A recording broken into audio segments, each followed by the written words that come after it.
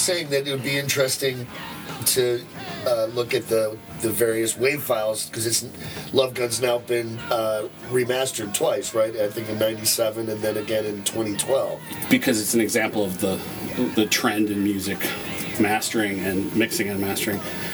Some people call the volume wars, and so basically records have been getting louder and louder and louder. They've now hit the top, and now they're kind of bending back, but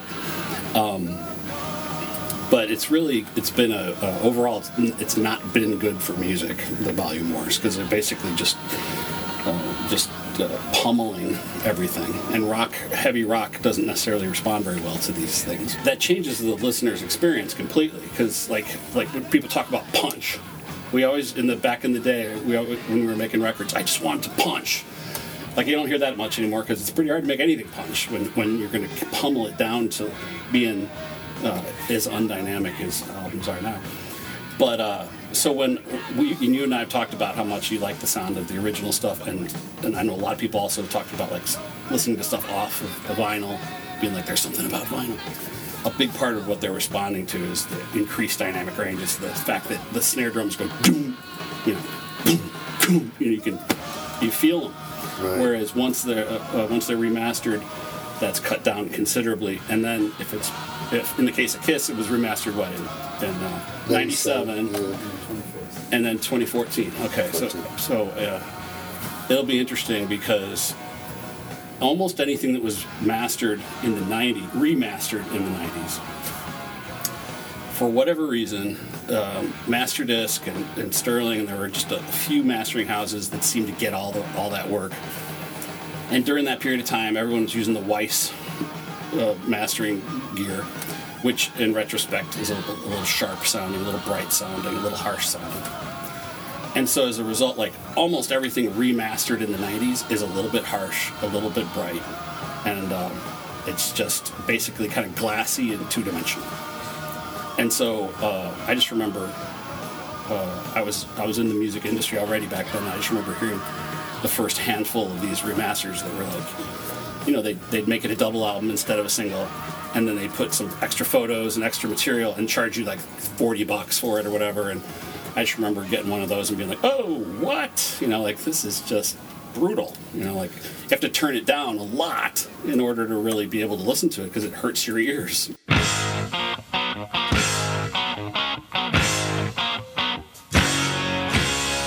So when you did the remaster of the Cheap Trick Budokan, obviously that was something you were hoping to avoid doing. You wanted to keep it warm but also palatable for more spins on radio and things of that nature, or shares? Or? Often it's very common to mix up mixing and mastering. I worked on the re-recording, which is the secret part, and the remixing of Budokan 2. Okay. And then mastering was done in New York or whatever. Is it hard to let go of something so that it goes to mastering? Kind of like the artist feels that way. I know, just from being in bands, I always feel like, oh no.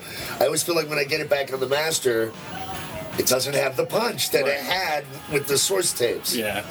Well, at this point, at Gravity, we've got like the main studio where we mix and the mastering studio. And so I've gotten, usually I'll advise people never to have the same person mix and master. Yeah. But I think because I've been doing it for 20 years or whatever, mastering, I figured out how to kind of make sure I have the time in between when I finish mixing and mastering. And so I'm my favorite mastering guy now, but there are like an upper echelon of maybe 10 guys in the country who are undeniably fabulous, mastering guys who have great track record.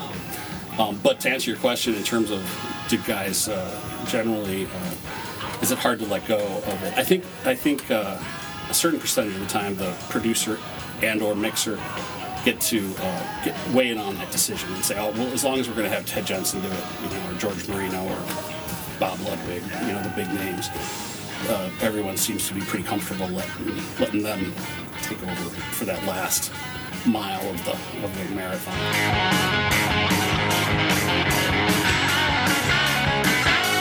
Just to talk about Eddie Kramer, what was your exposure to Eddie as a producer prior to like us sort of connecting him with Kiss here and you being forced to come on Kisstorian.com and talk about Love Gun, possibly their finest album? Well, yeah, I mean, he's one of the most famous rock engineers of all time for sure. And my personal experience was only bent a little because he did a session one day at CRC when I was working there, and he was kind of a prima donna jerk. But that wasn't the first time we'd seen a famous producer or engineer who was a prima donna jerk, and so it's kind of like, of course he is. He's Eddie fucking Kramer. You know, he can do whatever he wants. You know? But aside from that, completely, because I can assess someone separately from that small experience. My favorite Eddie Kramer related stuff is probably what he did with Hendrix, because as I understand it, he introduced like the tape flanges that were part of the guitar solos, and using I think he might have, I don't know if he invented it, but he was a part at least of the decision to run the guitar through the Leslie speaker in certain parts, and of course he was almost inevitably involved with the panning decisions, because if you listen with Hendrix, there'll be a guitar over here and the bass over there, completely different speakers, and that's a bold thing to do, but it's so psychedelic, it's just so like they're trying to blow people's minds at every turn, and he knew how to implement effects that were just kind of trippy and kind of a surprise.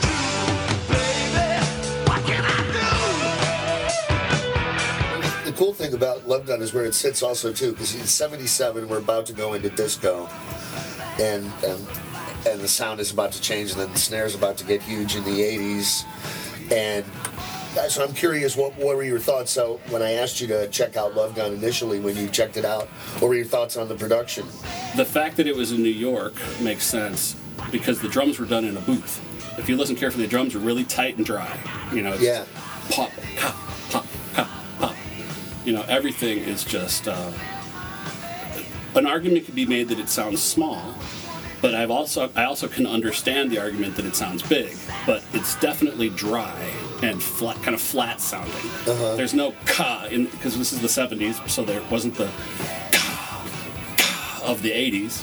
What, like the added reverb, you mean? Right. Just a giant snare? Yeah, there was no on Love Gun. There's no reverb on the drums. Period.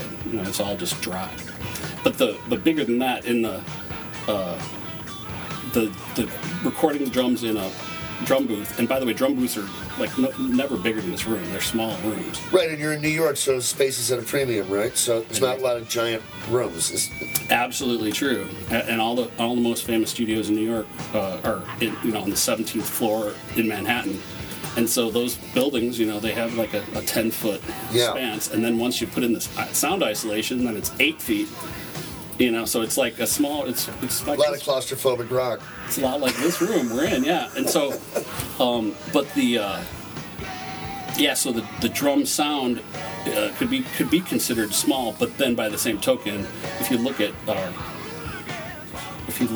the collection of rock that was recorded between say 75 and 79. Of the stuff that was done in New York, it's just the list is kind of endless, right? I mean, it's like half of all rock in the second half of the '70s was done in New York, and almost all of it has dry drums that were done in drum booths, right? And but there's also some other commonalities that I thought were interesting when I listened to it. One of them I mentioned to you before, which is like at the beginning of the first song on the album, "I Stole Your Love." On "I Stole Your Love," one of the guitars is out of phase with itself.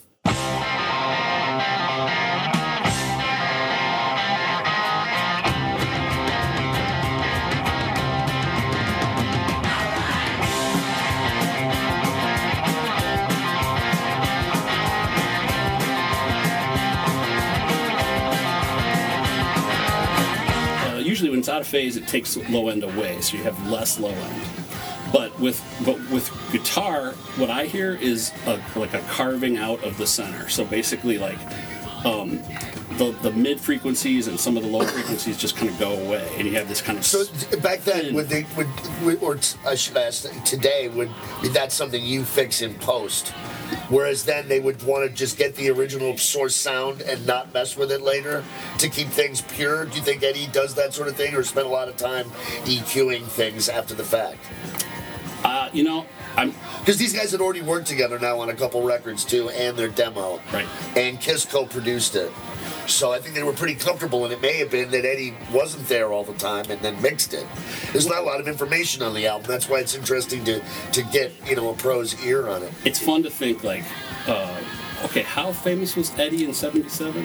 Pretty famous. And how big was Kiss? By Love Gun, they were pretty friggin' big. Yeah, they were about to be as big as they were ever going to be. Yeah, but so maybe less likely on Love Gun, but maybe on the earlier stuff, he could have had. In fact, I think he talked about having his assistant engineer do a lot of the recording. So he was like in the room, or maybe he was on the phone in the lounge while his assistant was doing the recording. So there's probably some of that. But then when the band reaches a certain point, like Love Gun, by that time he probably was pretty hands-on.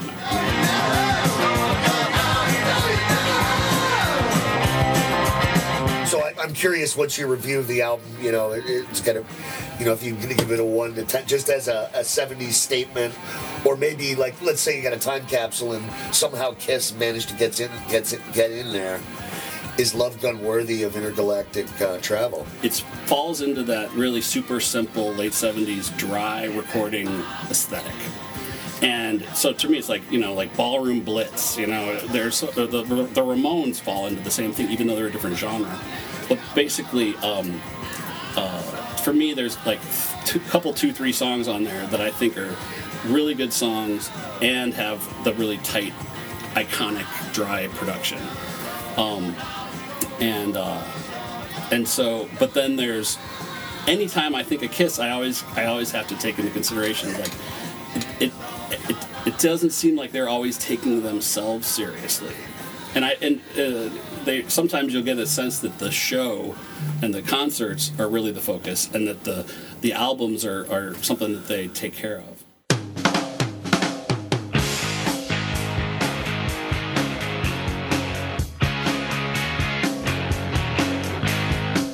They spent a lot of time on it, or they intentionally kept it like, it's not a lot of overdub, but I do hear some drum overdubs, like on the first song, on the intro, on that drum beat. Seems like there's another drummer that goes on top of it. Oh yeah. I noticed a couple things like that, and there's some big tambourines. In the late 70s, they'd already started, especially on hard rock records, to do this process that kind of was popular for 8 years maybe, which was to record I don't know if they did it, but record the kick, snare, and hat, and then go back and record the fills or the tom parts separately. And in some cases, they'd even go record the cymbal crashes separately too, which to me is just kind of a lousy idea, just because it's so easy for it to end up sounding disjointed. But that was a way to. And the reason they do it is so they could isolate the sound. They could get the toms to sound big and ringy, but then on the verses where there was not any toms being played, they wouldn't have the ring, the kind of over ring of the toms going whoa, whoa, whoa, whoa, whoa. Paul Stanley says that Peter was having trouble with the bass figure on the song Love Gun, and so that they had another drummer come in and add that kick beat. Interesting. But he loves to slag Peter. I would say Peter's playing on the record is really awesome. And one of the cool things that did come out, even though everybody says that, Kiss Alive is not a live album, and they added the audience, and it's from sound checks, and there's a lot of overdubbing and this, that, and the other. But the one thing Eddie Kramer said, and he did a live too, was that the only thing that he never touched was the drums or Peter's vocal mic on any of the tracks, because they were perfect. Like, he didn't need to fuck with the drums at all. On Love Gun? On the 2 live albums. Yeah, that's bullshit. Total bullshit. He said he didn't have to mess with the drums. Yeah, well, I'm sure he was told. That's part of his contract. But he said he's fessed on everything else. Yeah. Why do you think that's bullshit? I just think it's bullshit. Because, here's just my perspective here is live at Budokan, because that was mixed in 77 or 78. Right. But when we did Budokan 2, we had the tapes there were 3 concerts. 2 were in Osaka, and 1 was in Budokan. So it's interesting they called it live at Budokan because most of it was in Osaka. But anyway, we had these tapes. This has a ring to it, yes. And we translated them or transferred them to this fancy digital tape machine, in order reel-to-reel tape machine, which is hilarious. But basically, we had the band come in and overdub, fix and overdub parts that they either weren't optimal or they just didn't like them aesthetically. And so everything. There were plenty of drums fixed, bass, guitar, solos, rhythm guitar, vocals, everything. Not everything was overdubbed, but I would say, like 10% of the whole thing was parts that were recorded 20 years later, and then mixed from there, which was a lot of fun. But that was like a 3-month period back in '92. But basically, for instance, the recording engineer on Live at Budokan weren't brought from the States. They were a sound company from Tokyo, I believe. So basically, I can't remember the guy's name, but it was a Japanese engineer had tracked everything, and I don't know. I don't think it was common to have concerts with that many people, that big an operation. But the recording of the kick drum was like a bongo. That's what we had to work with, and so basically every kick drum on both those albums had to be kind of manufactured to a certain degree. Oh wow! And so the idea that I got you. Kiss had perfect drums from a live album. Bunny Carlos is kind of famous for being one of the steadiest drummers like in rock history, and Peter Criss, while being super respected, isn't necessarily considered one of the steadiest of all drummers. So I kind of. Well, that's why I'm telling you, fucking listen to a live one and a live too. I will give it a shot. I'll give it a shot for you, Dave. Well, I think he just said he didn't have to mess with it at all. He didn't have to mess with the vocals and the tempo at all. Anyway, you're probably right. You're probably absolutely right. That's just really funny. It's our first Kiss argument.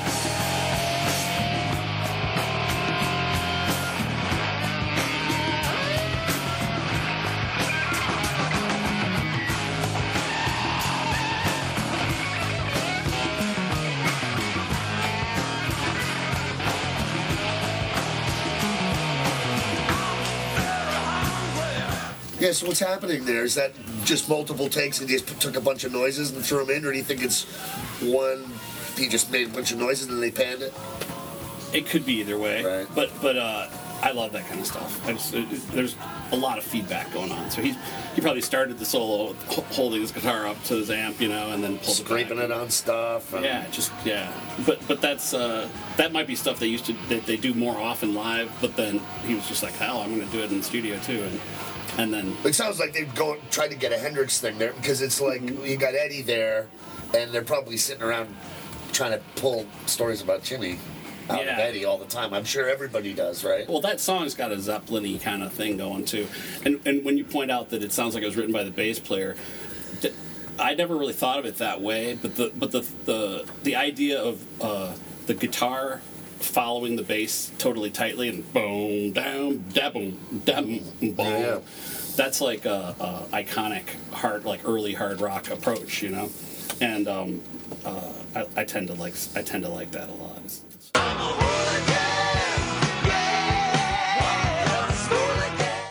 That's my favorite about Kiss. I think it's Kiss in general. One of my favorite things is the way they do what I implement ties, what I call ties. There's probably a better, that one off from me. There might be a more appropriate or more accurate term for it, but basically, when the whole band accents on an and, So like, in other words, deck down, down, Syncopation, yeah. It's like a syncopation. Yeah. Tags, yeah. We call them ties, or we used to call them ties. Well, like pushes into the next bar. Right. So you anticipate the one by accenting the for and or something like that. Oh, okay, yeah. And it has a way of propelling the song forward, right? And they do that so much. It's almost every song they do that, and I think it's really effective. And to me, that's just when I hear those, it's just like, that's rock and roll to me. I love those.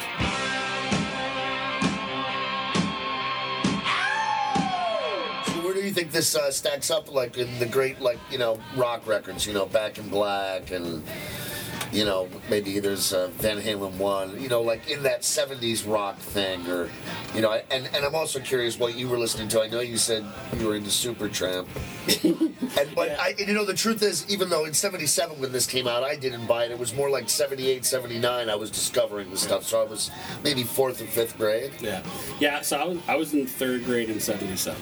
So you had an older brother or sister? I didn't. You didn't. So, I was subjected to the neighbor older brother who had 2112 and a Live One, which is a deadly combination. Smoke pouring out from the bedroom above the garage. Correct, and there was also Sweet Leaf. Yes, so he, I didn't have that guy. Yeah. But thusly, I was kind of just listening to whatever was on the radio there in the late 70s. But then by 80, that's Black and Black came out in 80, I think. 79 maybe, man. It would have been 79. But Back in Black to me is another level, Yeah. It's just like frightening. It's to me, like, in terms of just not even just that subgenre, because that's pretty much the same subgenre. Kiss moving into AC/DC, it's pretty much the same. It's hard rock, right? Right. I wouldn't quite call it metal personally, but it's hard rock. So, but to me, Back in Black was like a pretty significant step. Like, it just sonically sounded fabulous.